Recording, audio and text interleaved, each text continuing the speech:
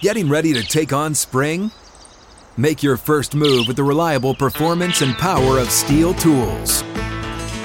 From hedge trimmers and mowers to string trimmers and more, right now save $30 on the American-made Steel FS56 RCE trimmer. Real Steel. The FS56 RCE is made in America of U.S. and global materials. Offer valid through June 16, 2024. See participating retailer for details.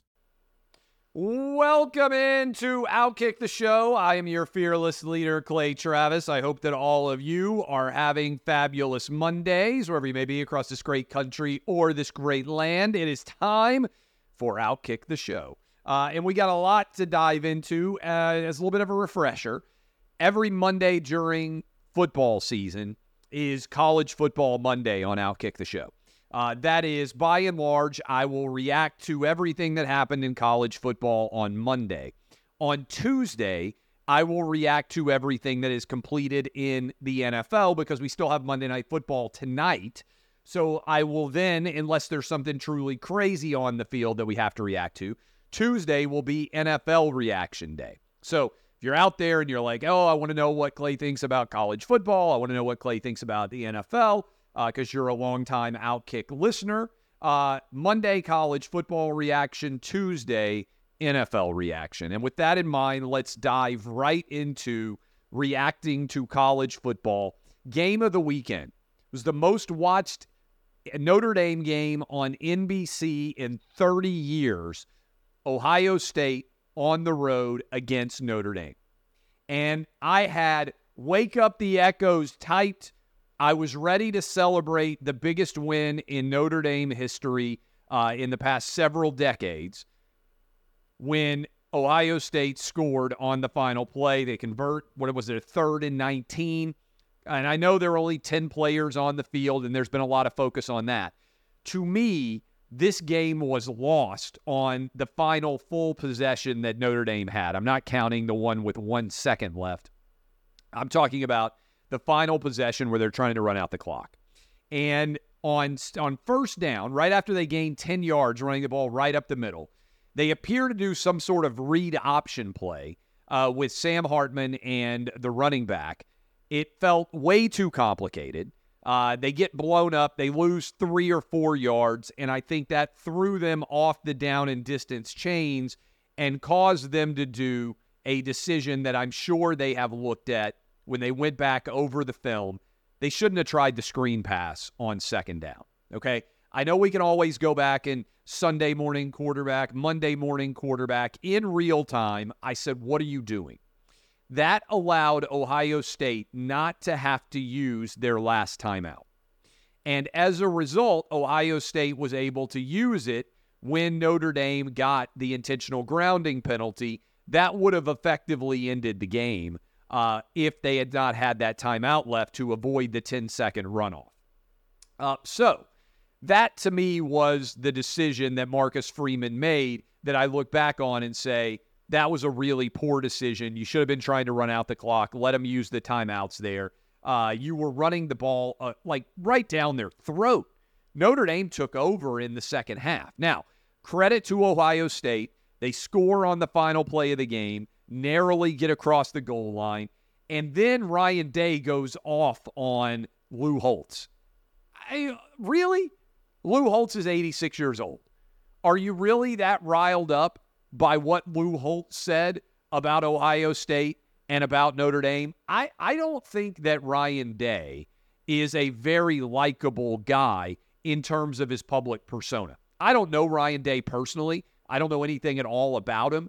But to be that fired up after that huge win, to need to attack an 86-year-old former national championship winning coach, felt very strange to me by Ryan Day, that would be his reaction, that you need motivation from an 86-year-old head coach where when you score on the final play of the game and have just won an incredible victory on the road in an iconic environment like that in South Bend, that your first reaction is to go after Lou Holtz. I thought it was very strange. Notre Dame, to me, under Marcus Freeman, big picture, they're on a very strong upward trajectory. I know they didn't win this game, And I'm not sold still on the Ohio State offense, even with Marvin Harrison. I'm just not sold on them being elite right now on the offensive side of the ball. I think defensively they're very good. I would even argue that this interplay that we're going to see between Penn State, Ohio State, and Michigan in the Big Ten East is going to be fascinating to see how all of that shakes out as we go forward. But I think the big picture takeaway is Notre Dame's going to be really good under Marcus Freeman. They're recruiting well. They, I believe, are going to be a playoff contender for the next several years as we are moving to 12 teams beginning next year. I also think, big picture, college football's in a good place. And we'll talk a little bit about Colorado and Oregon and all. There's a lot of interest in college football. As I just mentioned, Notre Dame, Ohio State, nearly setting a 30-year record. They said this was the most watched NBC did Notre Dame game since Florida State Notre Dame, going all the way back to, I think it was 1993. That was the Catholics versus Convicts game, if I remember correctly. Florida State Notre Dame, 93. It was a huge game too. But going all the way back that far, 30 years, according to the release, speaks to, I think, college football being in a good place and NIL and the transfer portal helping rather than hurting the overall amount of interest. And I think when you go to 12-team playoff, there's going to be even more interest. All right, Colorado, Oregon. Colorado, Dan Lanning, they came out and they dominated. They recorded his pregame speech. They get up 42-0. It was 35-0 at the half. At one point, they were outgaining Colorado like 475 to 40 yards. I mean, it was an utter beatdown.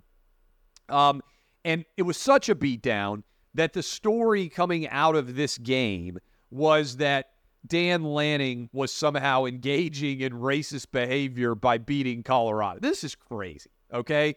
And the usual suspects kind of started to intimate this. I'm sure there's some who have said it outright. Wanting to beat your opponent and using every possible shred of motivation in order to beat them is the foundation of sports. And Deion and his team have talked a lot of smack. And as a result, that has, I believe, motivated a lot of their opponents. You almost saw it in week 3 when Colorado was very lucky to get past Colorado State as a monster 3+ touchdown favorite. And they got completely and totally waxed. Now, we'll see. I'm going to put up my gambling picks tomorrow. I'm about to go make them, send them into Outkick.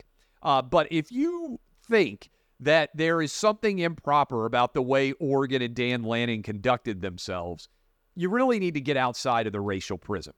The goal in college football is to win no matter who the opponent is, black, brown, Asian, Hispanic, it doesn't matter. You want your colors, that is the gold the yellow and green of Oregon versus the Colorado Buffalo colors. Those are the colors that matter. The ones on your uniform, your jersey that represent the university. And this is, to me, one of the dangerous parts about turning sports into identity politics by any other name. And unfortunately, this is what's happened with identity politics writ large. And this is why it wasn't that surprising to me as I made the move into talking more about politics, because sports basically became political. The opinions that you were allowed to have were a function of what your race and gender were. And everything was viewed through the prism of race and gender. And I'll give you an example, by the way. So Dan Lanning in Oregon's evidently racist for beating Colorado. Imagine what the reaction would have been if Jay Norvell was white and he had said that about Deion Sanders and wearing baseball caps and wearing sunglasses or whatever. There's possibility that Jay Norvell would have gotten fired in the wake of the hit that happened on Travis Sanders. You guys think I'm crazy? If he was a white guy, that might have happened. And this is the problem with using the prism of identity politics to dictate what you think of a game. The reality is this, okay? Colorado is having a good turnaround in year 1 under Deion Sanders. I think it's likely that they go 6-6 or 7-5 if everything comes together for them. I think they're going to lose to SC in the big noon game on Saturday. that will then undercut a lot of the interest in Colorado. I also think that the question of how Deion Sanders is going to do going forward is going to be related to a large degree on how well he can do in the transfer portal, because Colorado's not recruiting at that high of a level. In fact, I meant to look this up, but I do think it's important if you're talking about, okay, where is Deion's success going to go from here? It's going to be related to the transfer portal, because the question is going to be, are they able to bring in a lot of different recruits? Right now in the composite, all right, 2024 recruiting class rankings, and admittedly, I am a total nerd. You guys know this. I love to watch and pay attention to the recruiting class rankings. Georgia, basically, most of the 2024 classes are already set in stone. You got Georgia 1, Ohio State 2, Florida 3, this is the composite, Alabama 4, A&M 5, Florida State 6, Oklahoma 7, Notre Dame 8. I mentioned how good Marcus Freeman is doing recruiting. Tennessee 9, LSU 10. Okay? And all of those schools that I just ran through have 20 or more commitments. So by and large, most of the recruiting class rankings are kind of baked in because most people have 20 or more recruits, right? Things can still change going forward. But you have to scroll right now as we are sitting. Colorado is in the recruiting class rankings all the way down. I mean, this is kind of unbelievable when you look at how Colorado is recruiting relative to everybody else. I'm going to have to go back and see whether or not I missed them. But they are not anywhere near the top. And granted, look, all of the attention may be impactful, and Colorado may be able to make a significant run in the closing stretch.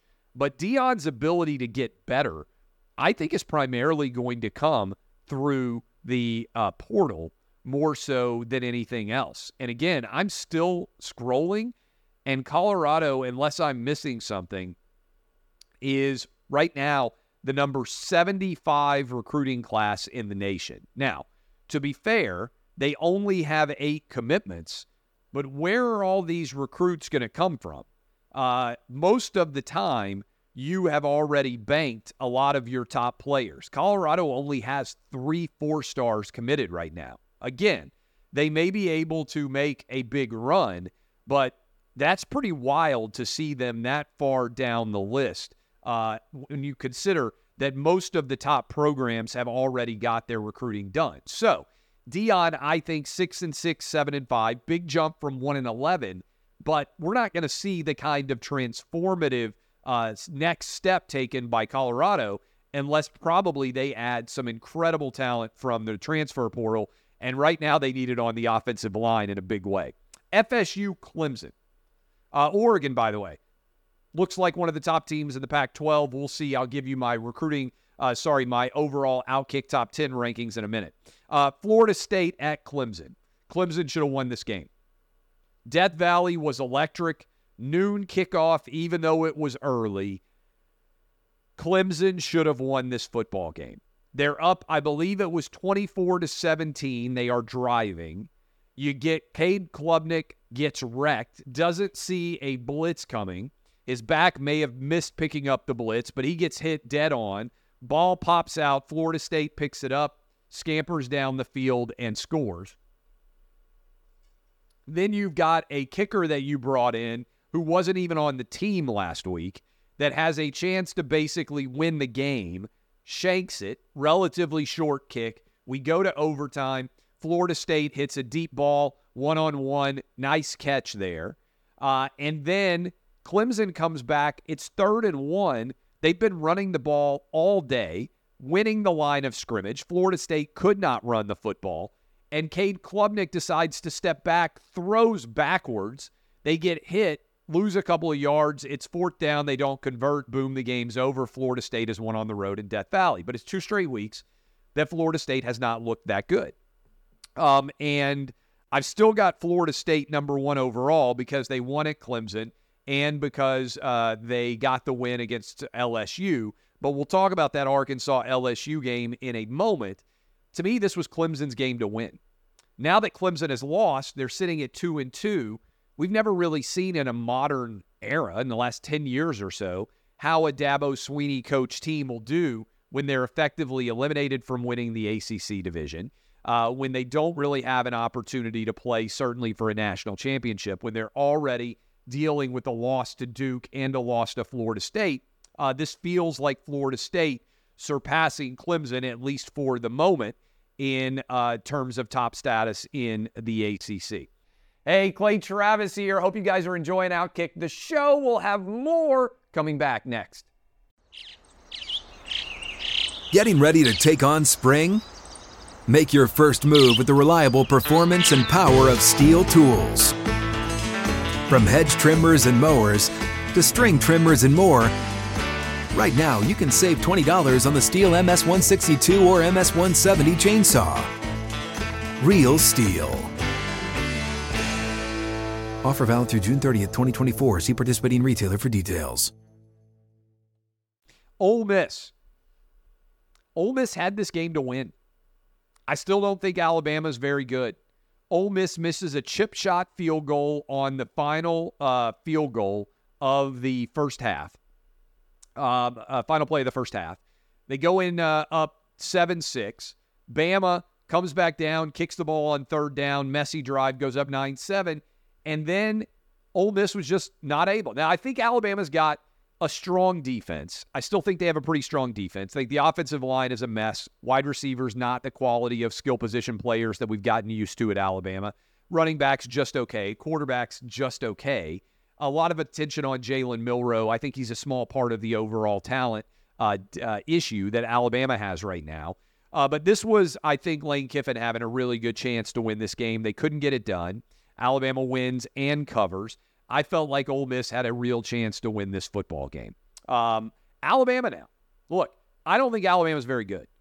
You know, there's only 3 undefeated teams in the SEC left: Georgia, Missouri, and Kentucky.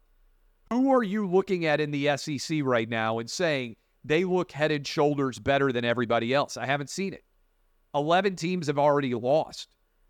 The top teams, whether it's LSU that you thought, Tennessee, Texas A&M, South Carolina, Auburn, whoever you want to point to that are traditionally at the top of the SEC pyramid, Florida, they've not only lost, they've lost at least one game by double digits.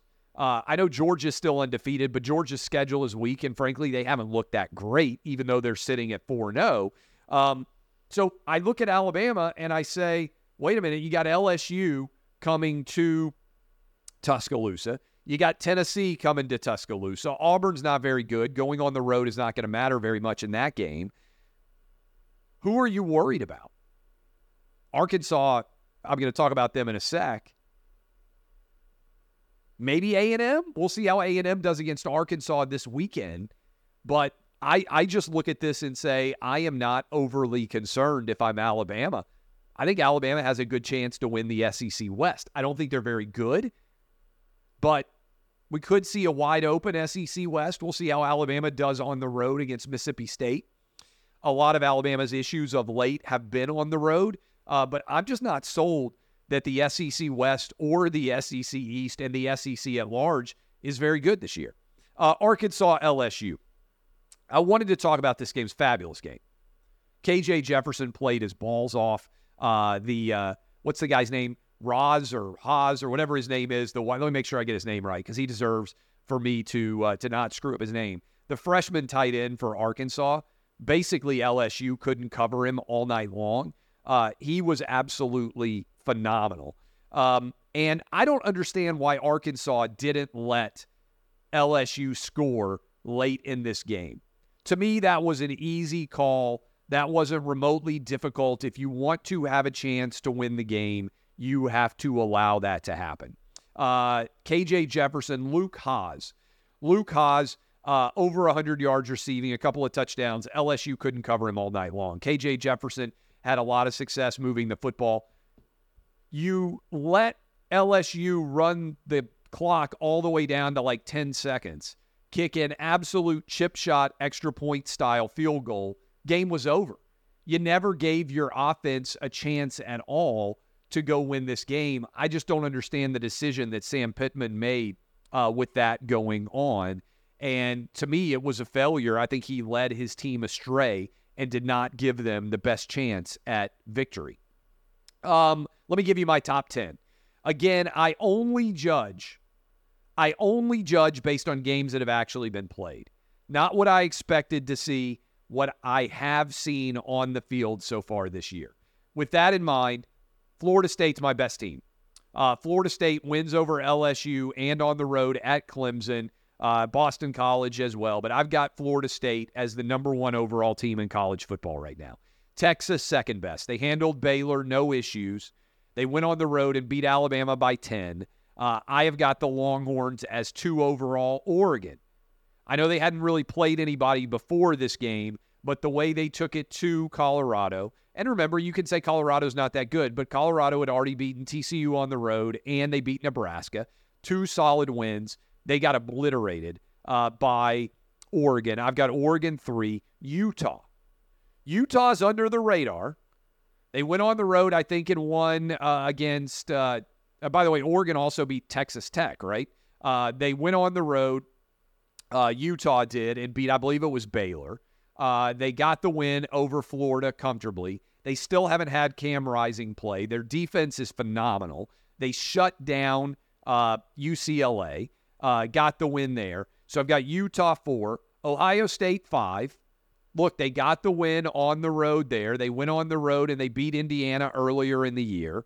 I don't think the Buckeyes offensively are very good, but they found a way to win on the road. And by the way, for you Notre Dame fans out there, I probably would have had U5 instead of Ohio State if you had won this game.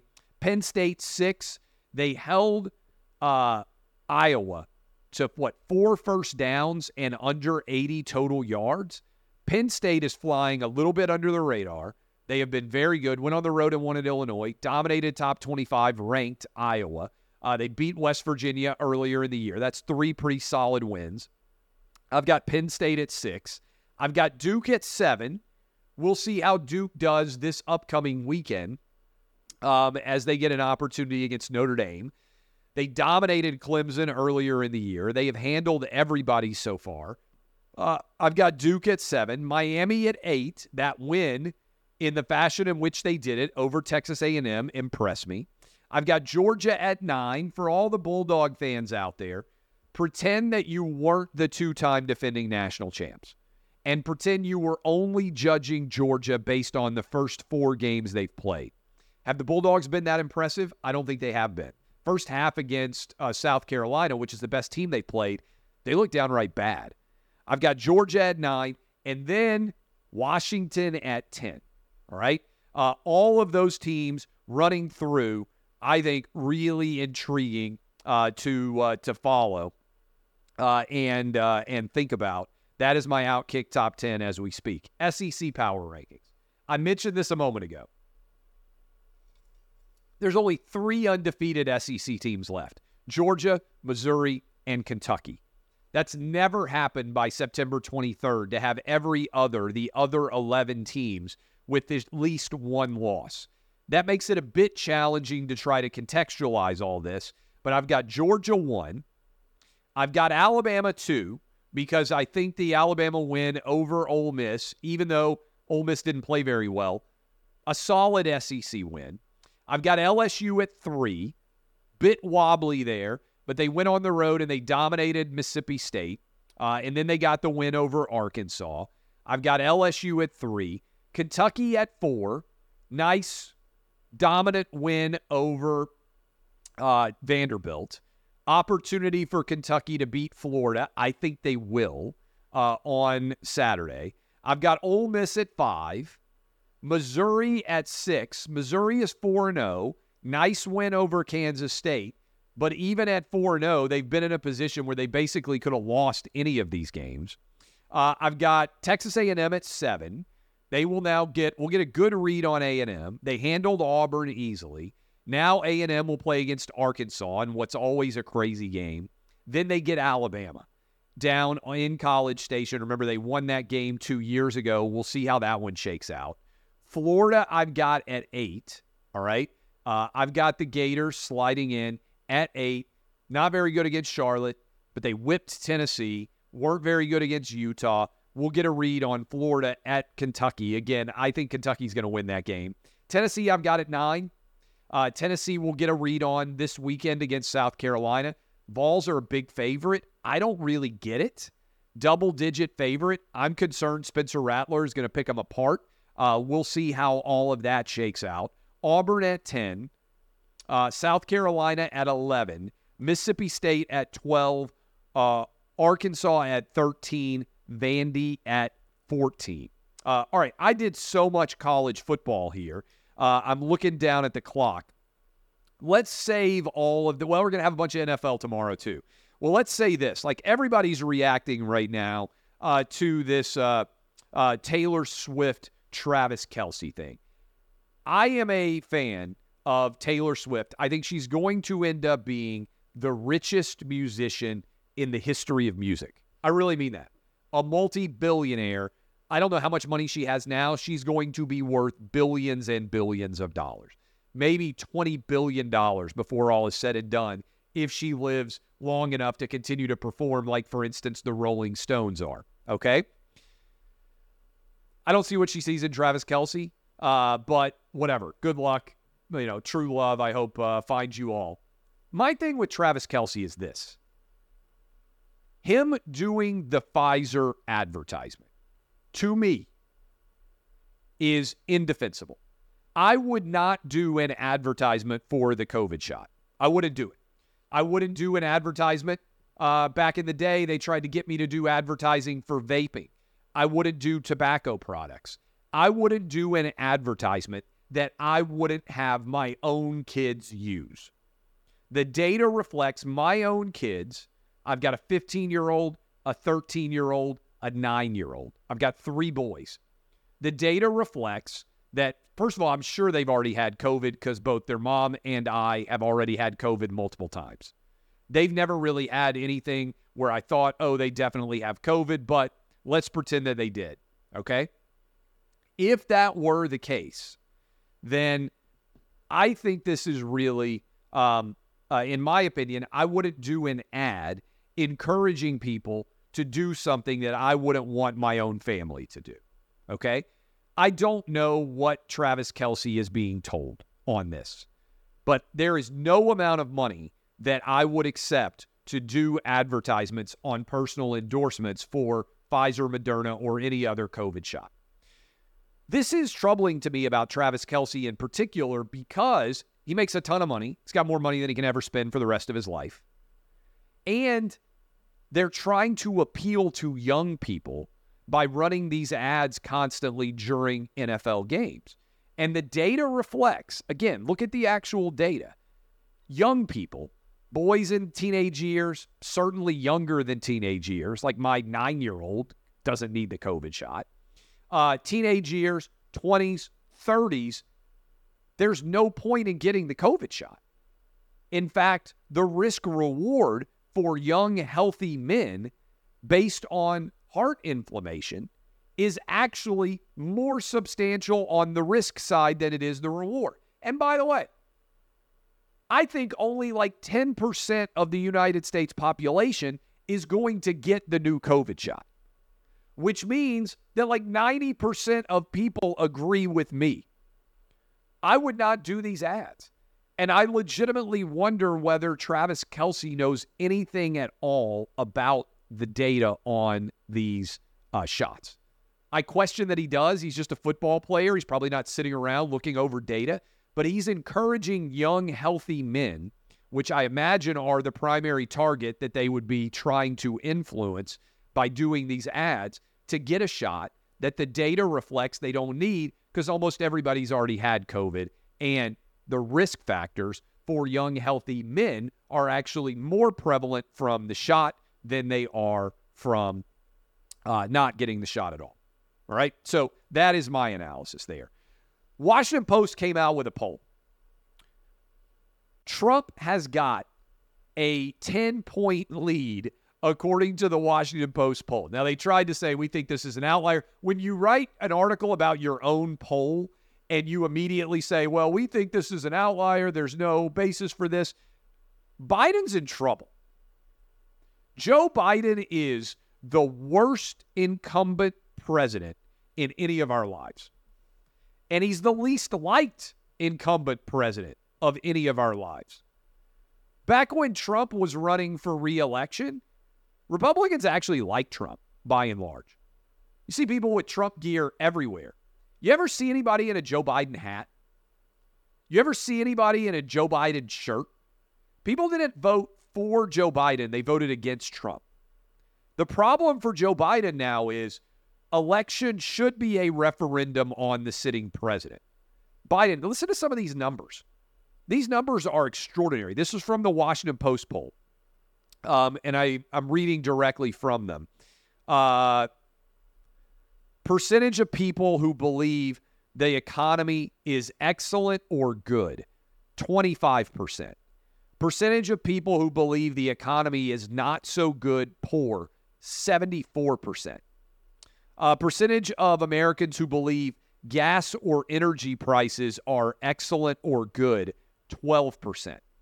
Percentage of people, and 87% disagree. Percentage of people who believe that food prices are excellent or good, 8%. 91% say not so good, poor. This is what inflation does. Inflation is a tax on lower income people. And I keep hammering this home. Every time I go to the fast food restaurant to shop, get food for my boys, like Chick-fil-A I did on Saturday after my 9-year-old had a flag football game, over $50 to get Chick-fil-A sandwiches for my 3 boys, my wife, and me. I can't get out of Chick-fil-A for under $50 now for my family of 5. I can't go into the grocery store now and get out for under $200. This is a default tax. People say, well, inflation's only 3.7%. Yeah, but it's 3.7% on top of the existing 10% off last year, right? Like, your food costs are up massively. So when the Biden people keep saying Bidenomics, it makes a lot of sense. No, everybody by and large has gotten a tax increase no matter what you make because your wages haven't kept pace with the cost of inflation. And here are some other things that come out. Biden, according to the Washington Post, 37% approval rating, 56% disapproval. The economy, 30% approval. And the border, 23% approval. Joe Biden is in an absolutely disastrous position. I think whoever the Republican candidate right now will end up being is going to beat Joe Biden. I really do. These Biden numbers are truly extraordinarily awful. Tomorrow, in addition to the NFL, remind me, I'm going to talk about Robert Menendez and the comparison between he and Hunter Biden. Maybe I'll get to it on Wednesday. I want to do a deep dive on the indictment and the arrest of Senator Robert Menendez on bribery-related charges, and I'll break it all down for you. All right. I love all of you. I'm going to go do my gambling picks now. Send in those picks. They'll be up early tomorrow morning on Outkick. DBAP, unless you need to SBAP. This has been Outkick, the show.